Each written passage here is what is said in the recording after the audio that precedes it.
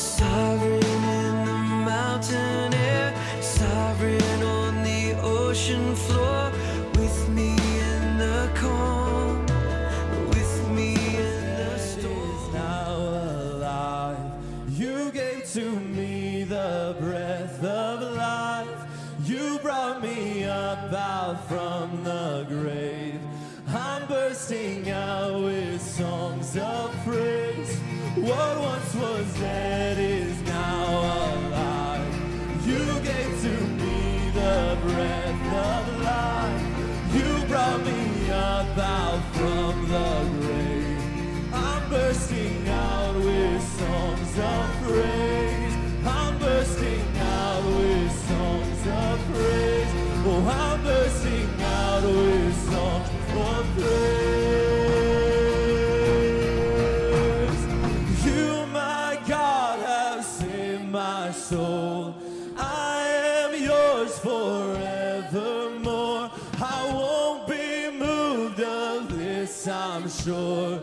You are my God and you save my soul.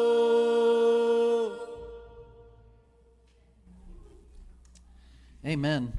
Well, if you would, we're going to read about how God did save our souls from Ephesians chapter 1 this morning. So remain standing in honor of the reading of God's perfect word, and take your Bibles and turn to Ephesians chapter 1. I'll be reading verses 1 to 10 this morning. Ephesians 1 says this: Paul, an apostle of Christ Jesus by the will of God, to the saints who are in Ephesus and are faithful in Christ Jesus, grace to you and peace from God our Father and the Lord Jesus Christ. Blessed be the God and Father of our Lord Jesus Christ, who has blessed us in Christ with every spiritual blessing in the heavenly places, even as he chose us in him before the foundation of the world, that we should be holy and blameless before him. In love he predestined us for adoption to himself as sons through Jesus Christ, according to the purpose of his will, to the praise of his glorious grace, with which he has blessed us in the Beloved. In him we have redemption through his blood, the forgiveness of our trespasses, according to the riches of his grace, which he lavished upon us in all wisdom and insight, making known to us the mystery of his will, according to his purpose, which he set forth in Christ, as a plan for the fullness of time, to unite all things in him, things in heaven and things on earth. And you may be seated. This morning, as we pray for our service, we want to remember Rick and Dana Franklin, who are serving with Arrow Leadership Ministries. They're based in British Columbia, Canada, and they are focused on church leadership training and development all over the world. And so we want to remember them and pray for them this morning. And Lord, we come to you this morning recognizing that before time began, you determined a perfect plan and purpose to exalt the Son of God and to bring lost sinners to worship and praise Jesus. God, you existed outside of time and outside of space and beyond all matter, and yet you spoke all of it into existence. God, you created time and you brought forth space and brought forth matter and created all things.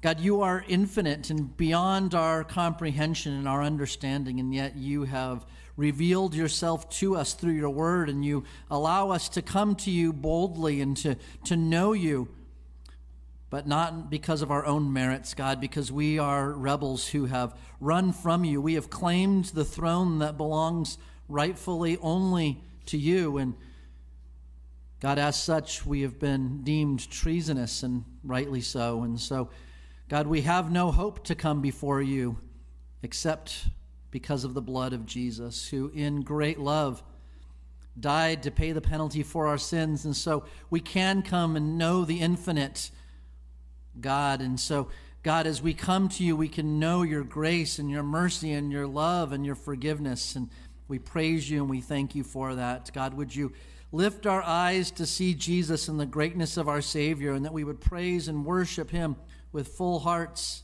and that we would live our lives committed to honoring him and making much of him. God, thank you for Rick and Dana and their desire to do exactly that as they train leaders all over the world to make Jesus known and to proclaim your word. And God, that word as it is planted in us and as your Holy Spirit works, changes lives and brings people into right relationship with you, standing before you righteous, not because of our works, but because of what Jesus did at the cross. And so we pray that you would give Rick and Dana encouragement and strengthen them, give them joy in seeing fruit of their labor as they labor for you. And we commit this time to you and this service to you, and we pray in Jesus' name. Amen.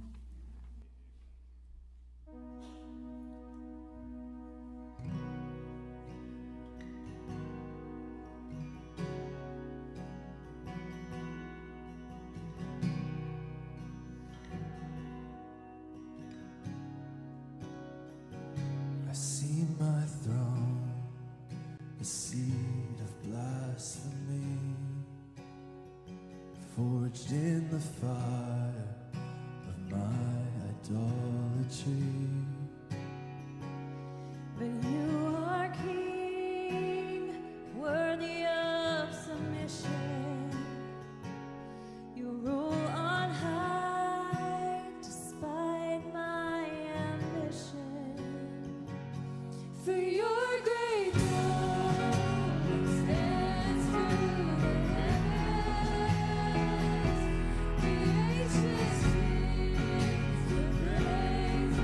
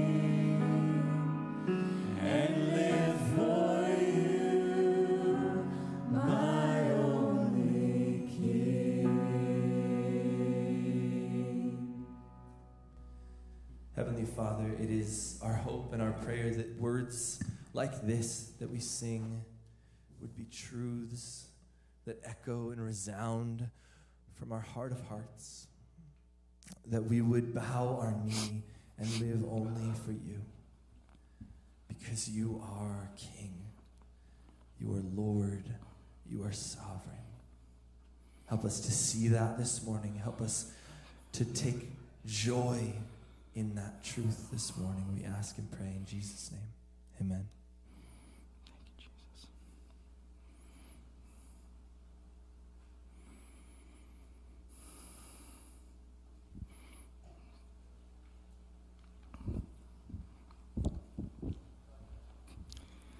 Oh, please find Ephesians chapter 1 in your Bibles. The beautiful song we just heard, a confidence-building song anchored in Christ. Every Christian knows that they aren't supposed to fear, but still we too often live with fear. Maybe we fear financial hardship, poverty, job loss, not enough money. Maybe we fear pain, suffering, loss of comfort, or illness, sickness, poor health, cancer. Maybe you fear death, yours or a loved one's. Maybe you fear the future, what will be or what will not be. And maybe you fear judgment of others or of God. But sometimes I think the thing we fear most is the past. Our sins catching up with us, our shame being exposed. We fear not being forgiven. And it could be because we've misunderstood forgiveness. Think of the worst thing you've ever done. And then think of the excuses you made. C.S. Lewis said, if you had a perfect excuse, you would not need forgiveness. What we call asking God's forgiveness very often really consists of asking God to accept our excuses. And in Christ, the Christian freely admits their sin and experiences freedom. When you, in Christ, freely admit your sin, you experience freedom and the confidence of forgiveness. Every Christian needs what Ephesians 1, 7 and 8 tells us. To know with confidence that they are redeemed and forgiven in Christ. Paul is writing a letter to Christians who were living in a hyper-ungodly culture that needed to know their identity in Christ. These Christians needed to be built up with confidence in Christ, just like we do. They needed assurance because sin is deceptive.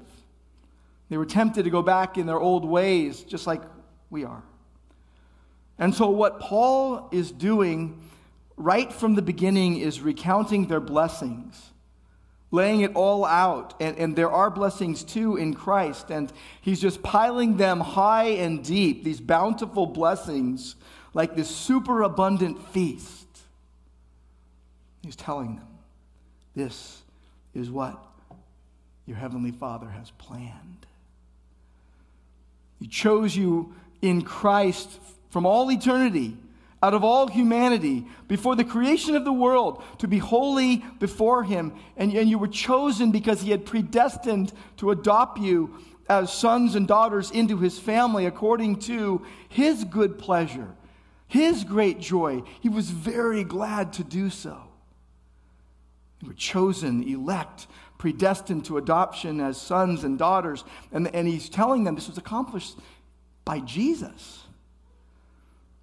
And now He is telling them of Jesus carrying out that plan. How in Christ God frees and forgives His people by grace. That you can be confident. This is what you need to know today with confidence. That Jesus frees and forgives His people by grace. That's what you can know with confidence. It's what you need to know with confidence. That in Christ, the beloved, is redemption and forgiveness and abundant grace. That's what we see in these verses today. We're going to look at the end of verse 6 and then into verse 7, and then into the first half of verse 8, we're going to see first the beloved in verse 6, and secondly, the redemption in verse 7, and third, the forgiveness in verse 7, and fourth, the grace in verse 8.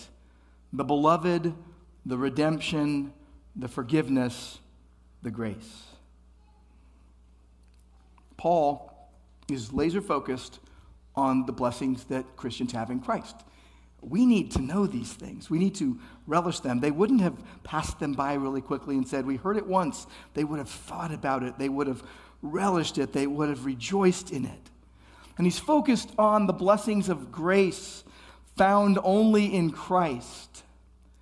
And he describes Jesus with this endearing title of affection, the beloved. You see it at the end of verse 6. He is speaking of the purpose of God's will in Christ, and it is to the praise of his glorious grace with which he has blessed us in, you'll notice in your Bibles, capital B, beloved. He calls Jesus the beloved. That in glorious grace in the beloved, and that stands for a close personal relationship given by God, God loves the believer. He loves you because he loves Christ. Glorious grace in the beloved. It's a close personal relationship given by God, and calling Jesus beloved is very significant. Paul does not usually use this title for Christ. Beloved refers to the sonship of the incarnate beloved Son, God the Son, whose great love led him to sacrifice his life, give his blood. Jesus said in John 10, I lay down my life for my sheep. For this reason, the Father loves me, because I lay down my life that I may take it up again. He is the beloved. Referring to Jesus as the beloved is consistent with the rest of Scripture. It's applied to Israel in the Old Testament, the beloved one of God, numerous times. In Colossians 1:13, Jesus is called the Son of God's love. In the Gospels, God calls Jesus my beloved Son. At his baptism, this is my beloved Son, with whom I am well pleased. And at his transfiguration, this is my beloved Son, with whom I am well pleased. Listen to him. Beloved refers to Jesus as God. It's a messianic title. It reflects the idea of being chosen and loved. In Matthew 12, if you go over to Matthew 12, what you'll notice, and it's a direct quote of Isaiah 42, in Matthew 12, verses 18 to 21, directly quoting Isaiah 42, 1-4, Behold, my servant whom I have chosen, my beloved with whom my soul is well pleased. I will put my spirit upon him, and he will proclaim justice to the Gentiles. He will not quarrel or cry aloud, nor will anyone hear his voice in the streets. A bruised reed he will not break, and a smoldering wick he will not quench, until he brings justice to victory. And in his name the Gentiles will hope. This is speaking of Jesus. In fact, in that one verse, verse 18, Matthew 12:18, Behold my servant whom I have chosen, my beloved with whom my soul is well pleased. You've got election, you've got good pleasure, and beloved all together. In calling Jesus beloved, he's saying he is the embodiment in himself of the beloved and elect people of God. If you're a Christian today, you are beloved of God because you are in Christ. The God's people are his beloved. It's often when we are called beloved in the New Testament, believers are called beloved. It's often in context with being elect, being chosen by God. That God the Father calling God the Son beloved is evidence of love within the Trinity, and believers in Jesus are also the object of God's love. You might not feel very lovely today, but if you're a Christian, if you're a believer, if you've placed your faith in Christ alone and you know he died for your sins and he was buried and he rose on the third day, he died in your place, shedding his blood for your sins, and he took the punishment you deserved, and you are placing your faith in Jesus Christ alone, you are loved by God. You might not feel very loved today. You might not feel very accepted today. But you need to know with confidence that you are the object of God's love. You. Pointing at you. Christians. You're the object of God's love because you are in Christ the beloved. And it's all because of God's unchanging plan. The plan never changes. He made a choice, and it's invite only on the invite. If you're God's child, you're here on purpose. He didn't mistake you for someone else. When my friend Chopo Mwanza in Kitwe, Zambia, asked me to go out to Zambia and teach a pastor's block class out there, in the invite, he told me all the other people that had gone there, and they were quite notable pastors, and I'm thinking, I think he got me mixed up with another classmate. I actually don't know if he's actually inviting me. See, if you're God's child, you are here on purpose. God didn't mistake you for someone else. He wasn't thinking of someone more notable. He was looking for you because he had chosen you. And you then would have comfort and confidence and actually be humbled by his choice, like Paul was. Praise the premeditated plan of God. That's what we do. Christians praise the premeditated plan of God. God has blessed us in Christ, the beloved. I'm caught up in the love that the Father has for the Son. Well, I want to bless God with every ounce of my being because he has given me every spiritual blessing. This is the response of the believer. This is what the psalmist said in Psalm 63:3. Because your loving kindness is greater than life, my lips will praise you. It just drives you on to praise God and just having hope, assuring confidence that your soul is anchored in Christ, that it drives your life of worship. You can wake up in the morning and say, I want to serve Jesus. I want to trust him. I'm going to obey him. I don't want to live by fear. And it's because, Christian, you're in the beloved. You've been blessed in the beloved with the grace of God poured out on you. And next we see that in the beloved we have, verse 7, redemption. Redemption is something that Christians need to understand. In him we have redemption. In him. In union with Christ. And you'll notice that grace are like bookends here. You got verse 6, grace, and then in the middle, in the part of verse 8, lavish grace. You've got the grace that we've been blessed with in the beloved, and we've got this lavish grace poured out on us. These grace bookends. But in him we have redemption, in union with Christ. And what you need to notice is there is a dramatic shift in tense here. He goes from describing God's past actions to bless us to the present tense. It's we have redemption. We have it right now. Present blessing. Every believer enjoys through a living relationship in Christ, and you have it right now. How often do we think, well, someday I'll feel better as a Christian. Someday I'll feel more assured. Someday I'll be confident in Christ. Someday I will have a better grasp on who I am in Christ and my position in Christ. And what God is telling every believer today through these verses is, oh no, you have it right now. You have this right now. It's not something you need to work up to. God has given you this. You have it. You have redemption in Christ. And it's an ongoing, it's a present blessing that believers enjoy through living relationship to Christ right now. In him we have. That's an ongoing state of redemption. It's in the present tense. Redemption is a present possession of every believer. Redemption is important. Redemption is bedrock biblical truth. Redemption is found 10 times in the New Testament, 7 times by Paul, 3 times here in Ephesians. It refers to Christ's death. It refers to the price he paid to free us. The idea of redemption is more about setting free than about a payment. We often think of it as a payment. There is a payment of price so the person can go free. The big idea of redemption is going free. It's the payment of a price necessary to secure freedom. Jesus sets you free by his shed blood. The emphasis is on being set free. The idea of being released from prison through his blood. It's the cost of ransom. And the redemption is only in Christ. And all things were created in him and through him and for him. And he redeems us from the slave market of sin. We don't use the term redemption very often in our common everyday language, but in those days, slavery was very common in the Roman world, and including Ephesus, and the concept of payment to secure freedom for a slave would have been very well known. They would have got it right away.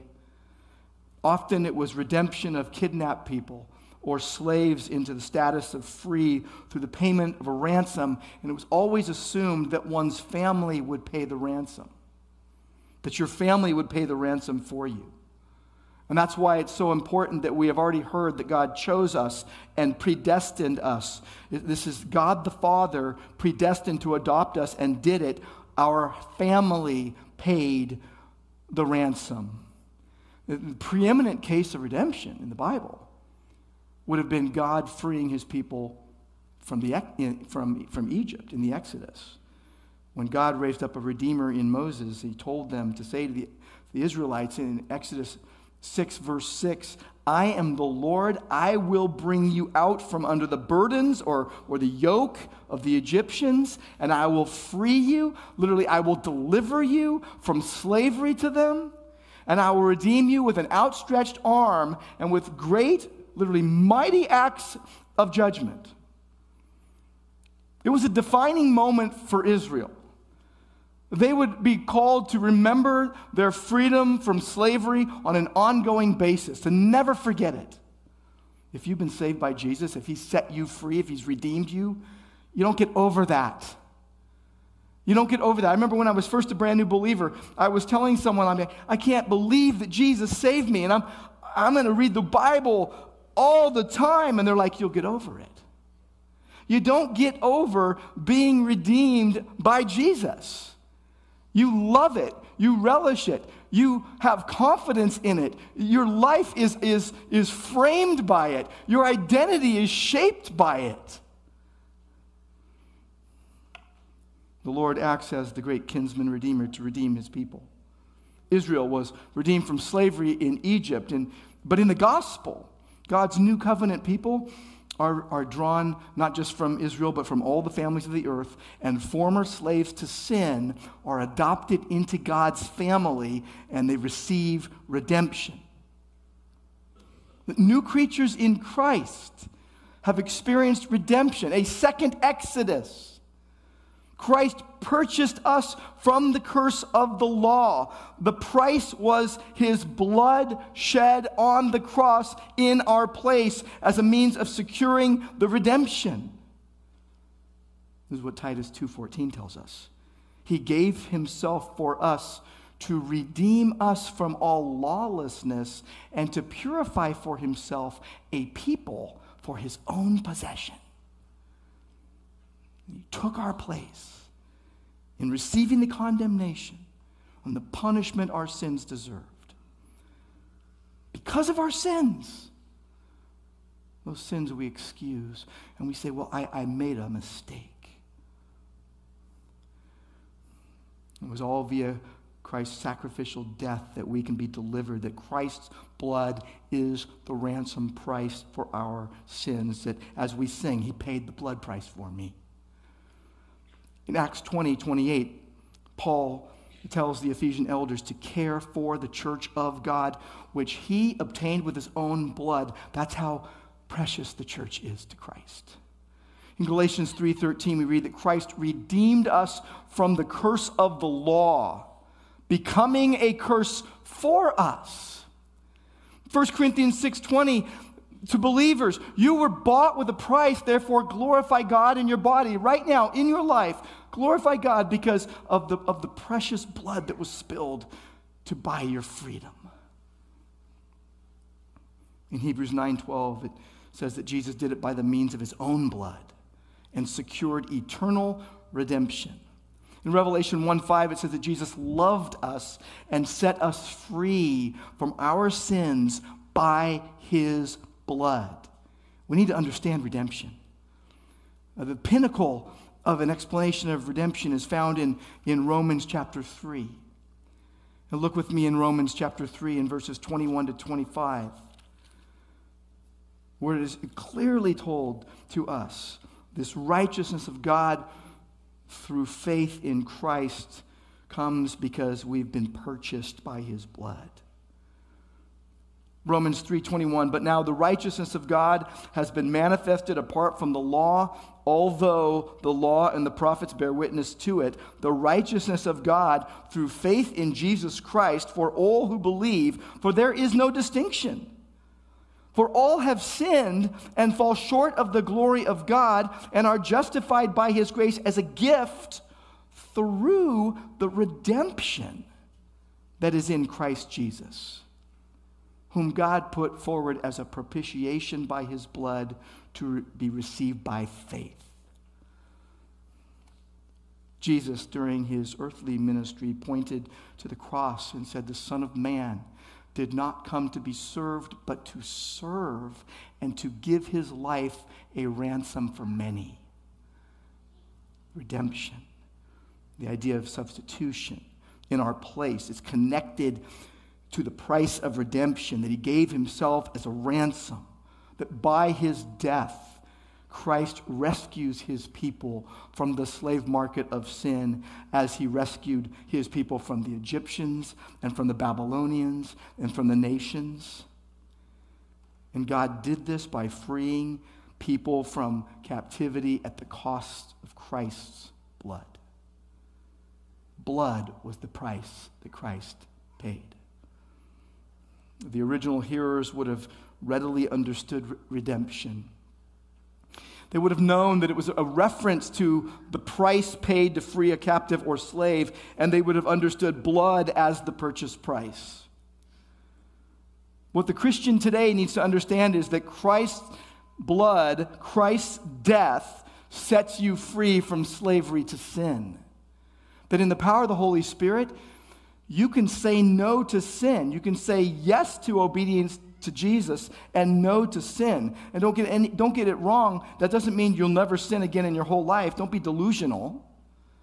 But what it means is in the power of the Spirit of God, the person reborn by the Spirit of God can actually do what pleases God in Christ's strength and for his glory. It's not because you wake up one day with an idea that you want to do that. It's because God enables that redemption. He frees you from bondage and imprisonment to sin, like Israel's release from Egypt. And what happened? What happened when they were released from Egypt, when they were freed? What did they do? They sang the song of salvation. They praised God. We should too. We should praise him with thanksgiving. Wow, redemption has taken place. We have it now. We have, as Ephesians 2:1 says, we have life. We were dead in our trespasses and sins in which we once walked, following the course of this world, following the prince of the power of the air, the spirit that is now at work in the sons of disobedience, among whom we all lived in the passions of our flesh, carrying out the desires of the body and the mind, and were by nature children of wrath like the rest. But God being rich in mercy, because of the great love with which he loved us, even when we were dead in our trespasses, made us alive together with Christ. By grace you are saved. Believers have been redeemed from darkness and alienation from God, and redemption exempts you from condemnation. Redemption exempts you from the future day of judgment. Redemption exempts you from being under the wrath of God and having your sins punished in you because they were punished on Christ at the cross. That's the truth for a Christian. That's why you have confidence in Christ. That's why you can live without all the messed up ideas that you had before you were a Christian, that you can actually think clearly and say, wow, just like Colossians 1, he has rescued me from the domain of darkness and transferred me to the kingdom of his Son that he loves, the Son of his love, the beloved, in whom I have redemption, the forgiveness of my sins. And this gets really specific, does it not? Our sins, they're so plenteous. Sins that weigh so heavy, His mercy is more. In the Beloved, we have redemption. And now what we see, the third point, we see redemption's effects. Redemption's effects, we see the forgiveness. Look at verse 7, the forgiveness. In Him we have redemption through His blood, the forgiveness of our trespasses. You'll notice that redemption is the cause. Forgiveness is the effect. Redemption's the cause. Forgiveness is the effect. Redemption implies the forgiveness of our offenses. They're very tightly linked.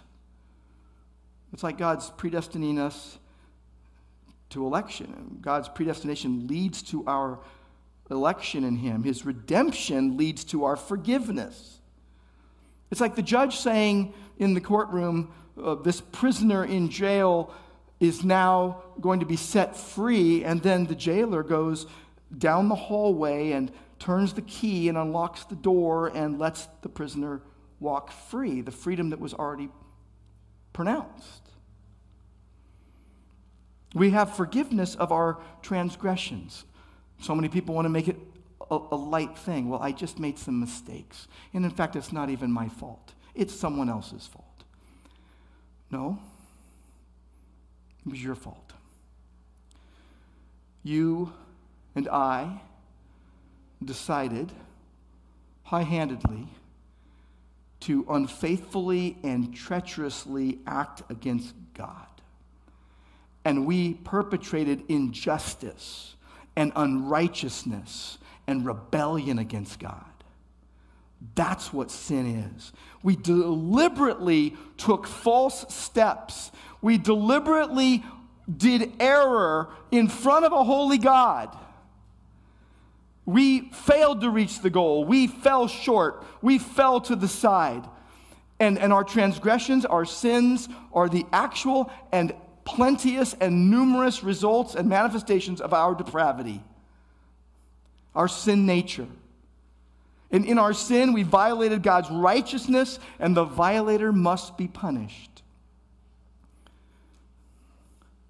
And God sacrificed Jesus, providing payment for sins to set sinners free from sin's punishment.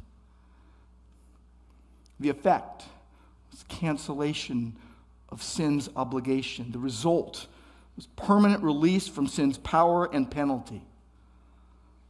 This is why you can please God, believer. This is why you can please God. It's not because you got really good at being a Christian. The result of release from sin's bondage by the payment of Christ's sacrificial death.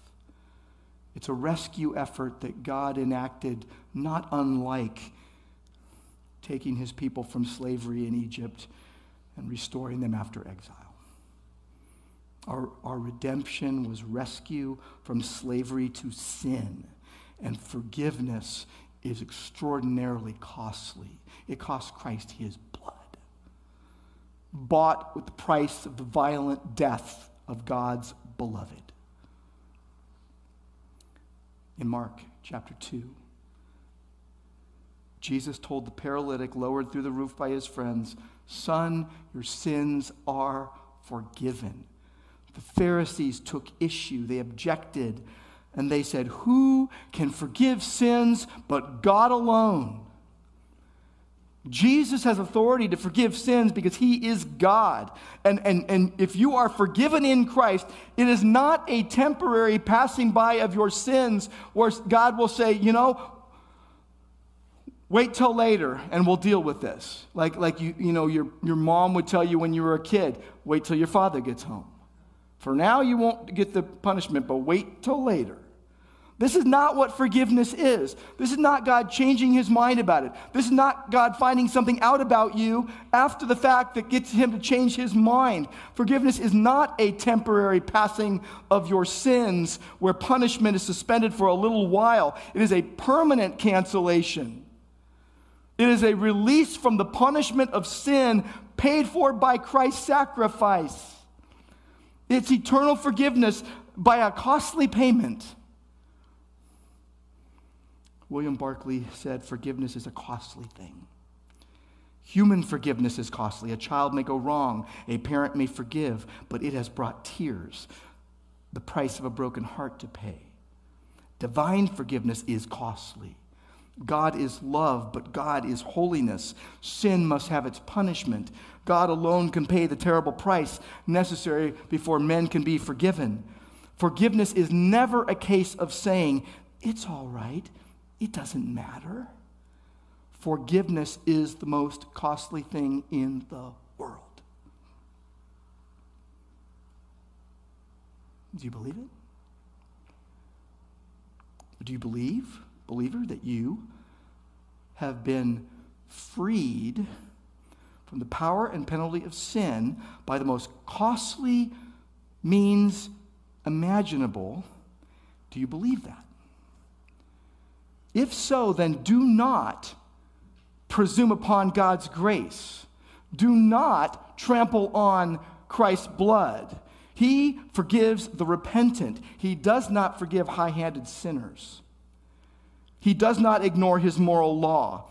There's no loophole. Sinners are lying, sinners are rationalizing. We do all of this. If you are high-handedly sinning against God right now and calling yourself a believer, there is no promise or proof that you will repent. You have no assurance from God that you will repent. Don't be like Balaam in 2 Peter 2:15, where he loved the gain from wrongdoing. He was rebuked for his transgression by a dumb donkey. In Revelation 2, it says, he taught Balak to put a stumbling block before the people of God. God is not lenient with sin, because sin had to be punished. It had to be paid in order for the sinner to go free. The effect of this payment is cancellation or release from all the obligations caused by sin. Christ took the punishment for you. The sacrifice of Christ shows how costly and how God does not take sin lightly. C.S. Lewis, in his book, The Weight of Glory, said, when I think I am asking God to forgive me, I am often asking him to excuse me. There is all the difference in the world between forgiving and excusing. Excusing says, I see that you couldn't help it or didn't mean it. You weren't really to blame. If one was not really to blame, there is nothing to forgive. Forgiveness and excusing are almost opposites.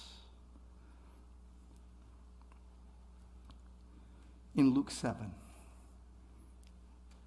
was a woman who poured out expensive oil to anoint Jesus. The Pharisees, too righteous, too self-righteous, too proud to ask forgiveness, grumbled at her. And they grumbled at Jesus.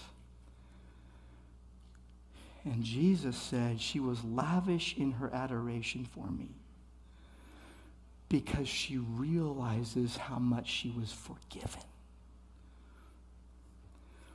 Those who don't realize how much they've been forgiven, they don't praise Jesus, they don't love others, they don't forgive other people.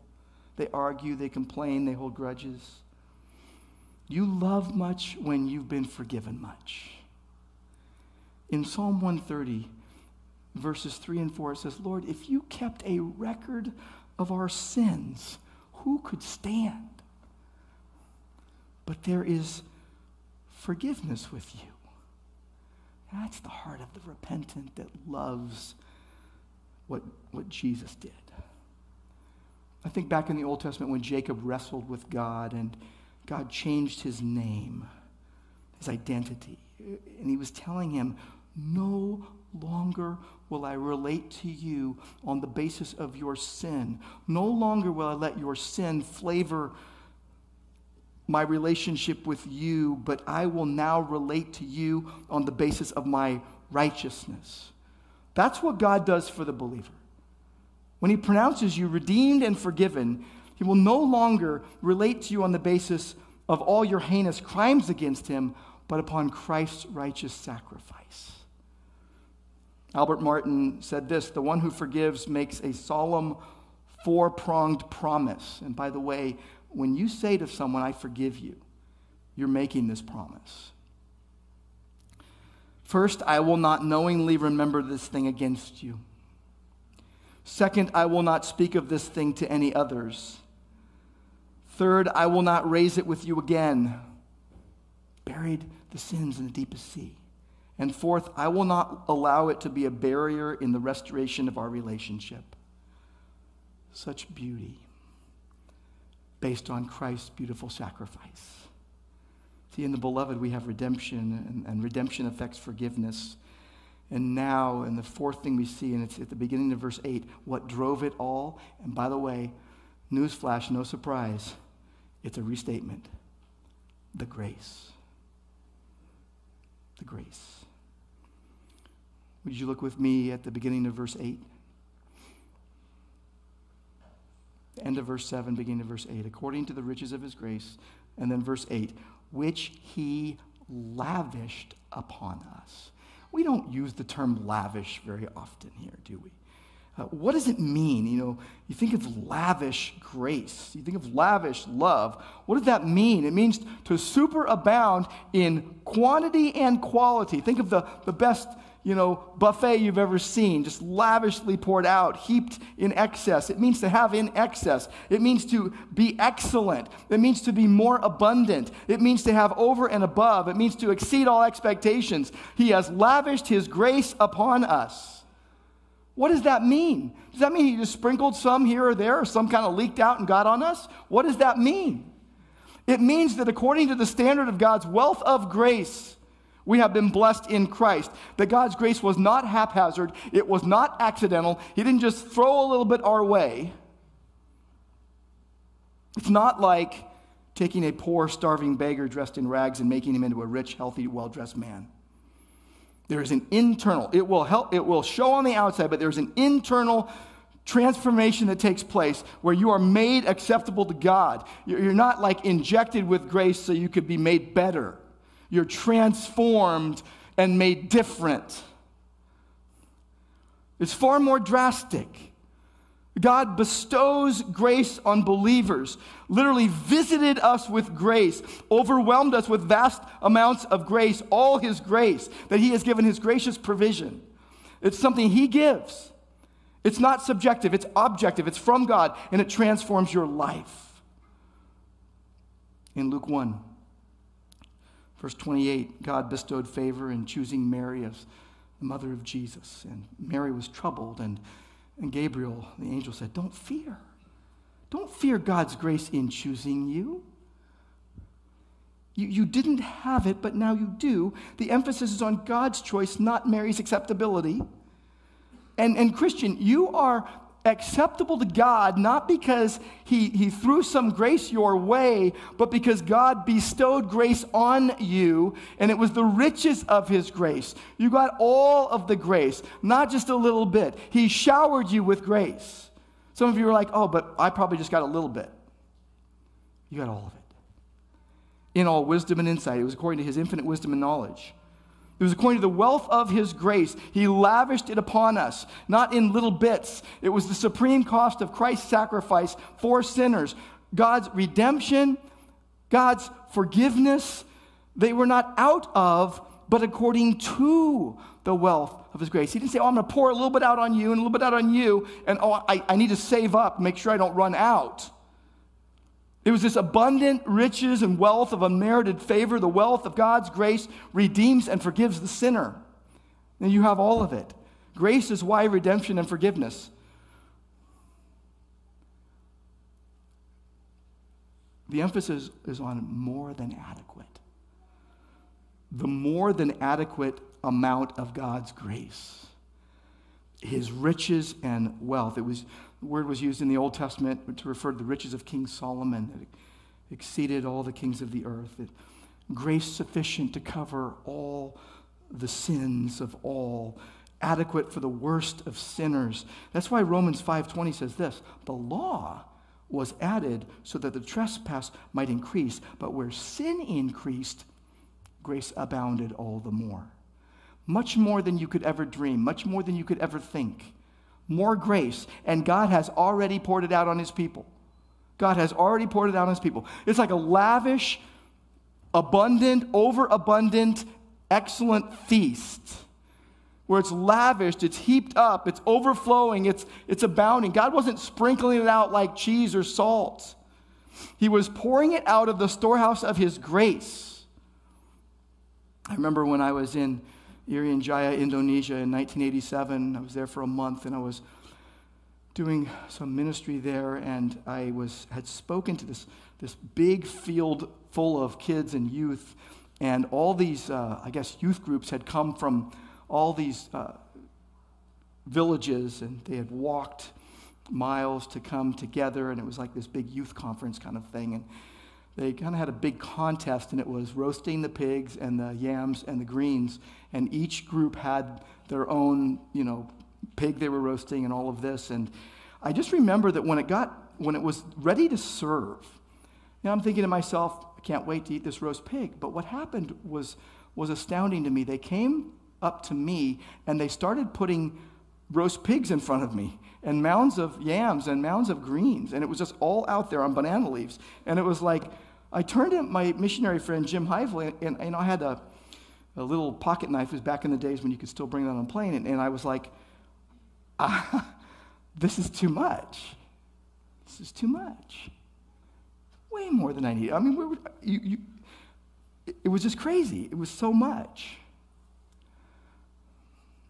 God is overwhelmingly gracious, and he took the initiative to show it to us, not haphazardly, not quickly pulled together like, a last-minute birthday surprise party. He purposely designed a plan that matches up with his nature to be lavishly gracious to his people. And it was the ultimate rescue. It was the ultimate rescue effort. It was accomplished through the death of Jesus, proof of God's lavish grace. And God lavishes grace upon you, dispenses it in great measure, and desires you then to delight in him. See, in the beloved we have redemption. Redemption's effects is forgiveness, but what drove it all, no surprise, the grace. The grace. To the praise of his glorious grace. Blessed in Christ the beloved, accepted, redemption through his blood, costly, bought from the slave market of sin. Without the shedding of blood, there's no forgiveness. And we've been forgiven abundantly in Christ, forgiveness of sins according to the riches of his lavished grace. So I got to tell you today, if you're a believer, hope of forgiveness is real. You don't have to be trudging along today thinking, I'm not really forgiven. Or you know what, I just don't know how much grace I really got. That forgiveness is real, that hope of forgiveness is real. If you're not a Christian today and you're thinking, I don't know if God can forgive me all the things I've done, think again. I mean, has life put the mileage on you?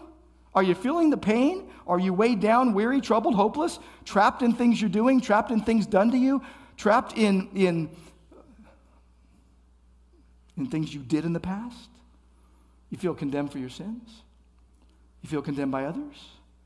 You feel the sharp criticism? You feel the pain of rejection and loss? You feel the loneliness of being misunderstood or labeled? Maybe on the other side of the fence. Maybe you feel proud and self-justified. You think you're right and everybody else is wrong. You're angry at the world. Anybody who gets close enough to matter will get hurt. The answer is the same. You feel unforgiven. Where do you turn? Turn from sin and pain and judgment and condemnation and run to Jesus. Run to Jesus, who took all the sin and pain and judgment and condemnation at the cross. Turn to Jesus. New life and forgiveness in Jesus because he purchased his people from the slave market of sin to be slaves to sin no more. Peter said this on the day of Pentecost, Acts 2, Jesus, delivered up according to the definite plan and foreknowledge of God, was crucified and killed by the hands of lawless men, and God raised him up. You need to know that apart from Jesus, you're lost. You're burdened with sin, and God took your sin and shame and nailed it to the cross. In Christ, there is new life. It's not reimagined or redefined Christianity. This is biblical Christianity from the beginning of time. That you can be saved from God's wrath that was justly aimed at your sin by grace through faith in Christ alone. That all the answers are in the perfect Word of God. That it tells you what to do. Peter said it, Acts 2:38, repent and be baptized, every one of you, in the name of Jesus Christ because of forgiveness of sins. Acts 16:31, believe in the Lord Jesus and you will be saved. Jesus said in John 8, to those who had believed in him, if you abide in my word, you are truly my disciples, and you will know the truth, and the truth will set you free. He said, everyone who practices sin is a slave to sin. The slave does not remain in the house forever. The son remains forever. So if the son sets you free, redemption, forgiveness, you will be free indeed. God doesn't bait and switch you. God doesn't change the rules. God doesn't sugarcoat it. God tells you straight up what the truth is, and you don't need cheap substitutes. You don't need, new age sub-Christian ideas with liberal slant of progressivism that coddles your heart and ignores the real issue, your heart. You don't need feel-good relativism. You don't need deceptively fuzzy redefinitions of confession and repentance and salvation. You need to confess your sins. What does that mean? It means you admit that you're sinful. You admit that you're lost without Jesus. You confess your sins, and you keep confessing your sins till Jesus comes back or you die, whichever comes first. Christians, admit your sins in need of Christ. Repent. What does that mean? It means you think differently about God and sin, and that you hate what you once loved, your sin, and you love what you once hated, Jesus. You change your mind. What did David say in Psalm 32? When I was silent about my sins, my body wasted away. What did he say in Psalm 51? My sin is ever before me. Don't take your spirit from me. The real Christian, the worst thought is to not be right with God. So the Christian repents, confesses their sins and repents. The true believer can't stand the prospect of not being right with God. They need reassurance. We need to admit our sin is bad, damningly reprehensible, and Jesus is good, delightfully righteous. He is the way and the truth and the life. There is no other way to be right with God than through Jesus. And you just realize that, and you go, I want to follow him. I want to worship him. I want to trust him. I want to obey him with his people, with all their flaws and with all mine. Knowing that all who come to Christ are freely forgiven by a God greater than all their sin, because Jesus substituted himself in our place at the cross and took the punishment our sins deserved and satisfied the holy wrath of the only sovereign God and offers new life to all who come to him. God doesn't wink at your sin. He sent Jesus to die for your sin. He doesn't just let it go and say it's not a big deal. He pays the cost, carries it all, so you receive forgiveness freely at God's expense. The cost was immeasurable, precious blood. 1 Peter 1 says, conduct yourselves, as believers, conduct yourselves with fear throughout the time of your exile, your life right now, knowing that you were ransomed from the futile ways inherited from your forefathers, not with perishable things like silver or gold, but with the precious blood of Christ, like a lamb without blemish or spot, foreknown before the foundation of the world, but made manifest in the last times for the sake of you, who through him are believers in God, who raised him from the dead and gave him glory, so that your faith and hope are in God, that you can have confidence in Jesus today. That you don't have to leave this place with fear in your heart. Jesus is coming to gather his people, from when he comes, from that moment on, we will always be with him. But until then, he is with his adopted and forgiven and redeemed family, forever secure in him. And I just know this, that when you know the depth of your sin and you know the heights of God's forgiveness for you, you'll never be afraid of anything. You'll keep on praising God. You'll be in awe of forgiveness. You'll say, wow, who am I to be giving gifts back to God from his own hand? And you won't be casual about forgiveness. And you won't be casual about your sin. You'll realize that forgiveness is costly. So you need to live carefully. You'll keep praising God. But you know what else you'll do? You'll keep giving the gospel to people in need of God's grace. We have the devastating earthquakes in Turkey recently. It's just unimaginable death tolls. It just blows your mind. And I keep thinking to myself, with such loss of life, how many knew Jesus? It tells us the urgency to go with the gospel of the grace of God in Christ, that you can be redeemed and forgiven. Think about it with me. Throughout history, God was preparing the world for Christ to come. Before he came, people were always looking for who is the deliverer. Is it this one? Is it that one? One after another. It was not the one. But God knew all along that in the fullness of the time, he would send forth his son, born of woman, born under the law, to redeem us. Redeem all those under sin. So we keep praising God. Christians keep praising God. Christians keep preaching the gospel, giving the gospel. But you know what else Christians do?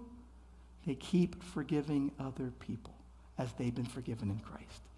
Ephesians 4:32 says, be kind to one another, tenderhearted, forgiving one another as God has forgiven you in Christ. Are you forgiven today? Are you forgiven today? Do you know if you're forgiven today? And have you forgiven all who have sinned against you? I don't think we realize how much unforgiveness messes up our life. It messes up our sleep and our work and our appetite and our service and our relationships. But when you are forgiven, joy and peace are present. When you don't forgive, joy and peace flee. When you do forgive, joy and peace return. When you're overcome by the magnanimous grace of God, you readily forgive. You find it costly, but surprisingly easy. Think about Paul. He had evil things done to him. He did evil. He was in need of forgiveness. He needed to forgive. The forgiven choose to forgive. Costly, joyful act.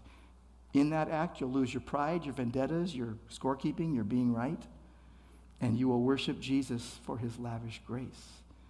You can forgive your spouse and your kids and your friends and everyone. You count the cost, cast it in the deep depths of the sea with no fear, swim in the oceans of God's mercy, bask in the beauty of Jesus, and do for others what Jesus did for you. You never bring it up again. You tell no one else. You no longer let it flavor your relationship or your thoughts. You say, it is finished. I'm going to move on and truly be free and forgiven in Christ. As Jesus said, freely you have received, freely give. Back to Irian Jaya, Indonesia, when I was there and I had that big heaping mound of food in front of me, my friend Jim Hively told me, he said, that's not for you to consume. It's for you to distribute. The favored guest has it piled up in front of them, for them lavishly poured out, for them to share. Freely you have received, freely give. Just remember this, there's no spoiled brats in God's house. There are the repentant who live confidently and give the gospel and forgive others as they have been forgiven. And Lord, we thank you and praise you that you free and forgive your people by your grace in Christ. Wow, what a life-changing truth. May we live it today, Lord, in your strength, for your glory, that we would not throw away our confidence, which has great reward, but we keep looking to Jesus, the author and perfecter of our faith, in whose name we pray. Amen. Amen. Would you stand if you're able as we close?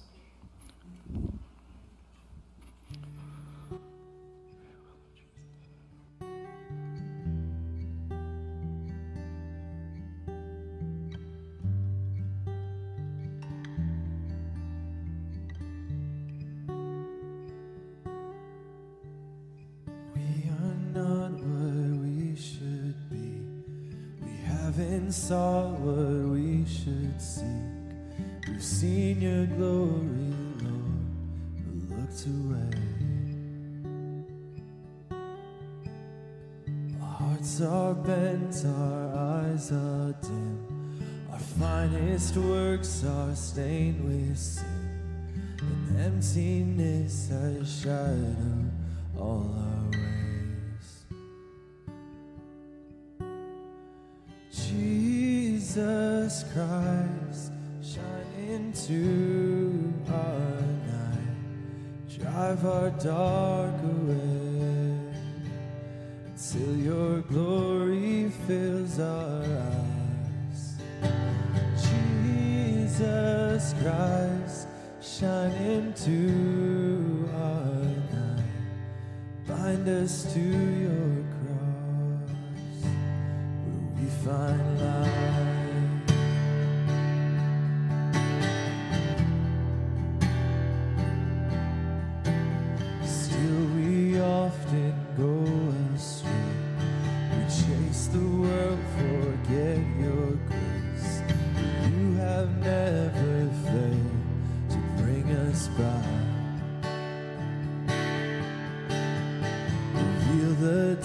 of what you've done. The death you died, the victory you won. You made a way for us to know your love. Jesus Christ, shine into our night. Drive our dark away till your glory fills our eyes. Jesus Christ, shine into our night. Bind us to your cross where we find life.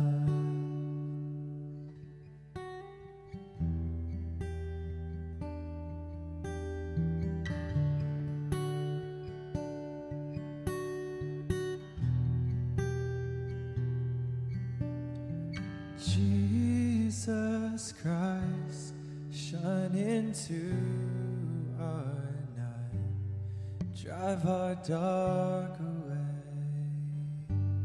till your glory fills our eyes. Jesus Christ, shine into our night. Bind us to your cross where we find life. So before we go, just a few announcements. I want you to ask you to keep praying for people that we're sending out coming up. Marissa Clark to Japan in March, and Ellie and Matt and Hannah Radmilovich to Japan in June and July. And then coming up quickly, Turkey disaster relief team of Alan Weisenberger and Dan Martin and Paul Shibley that will be leaving March 6th and 7th, I believe. And we have a men's quarterly event coming up on March 18th. There's info about that. And then a special treat next Sunday. We'll have two of our Africa ministry partners coming in, Newton Chilangulo and Sandala Mwanje. There's more about that that you can look forward to. And we'll have lunch afterwards, too. And both men will be preaching and teaching in Bible classes. And they'll share after lunch about their ministries as well. So let's close with Psalm 107, verses 1 to 3. Oh, give thanks to the Lord, for he is good, for his steadfast love endures forever. Let the redeemed of the Lord say so, whom he has redeemed from trouble and gathered in from the lands from the east and from the west and from the north and from the south. Whoever is wise, let him attend to these things. Let them consider the steadfast love of the Lord. And Lord, we praise you for your steadfast love. Thank you that it endures forever. Thank you for redemption and forgiveness in Christ. May we serve your purposes today and every day you grant us. I pray in Jesus' name. Amen. Sovereign in the mountain air, sovereign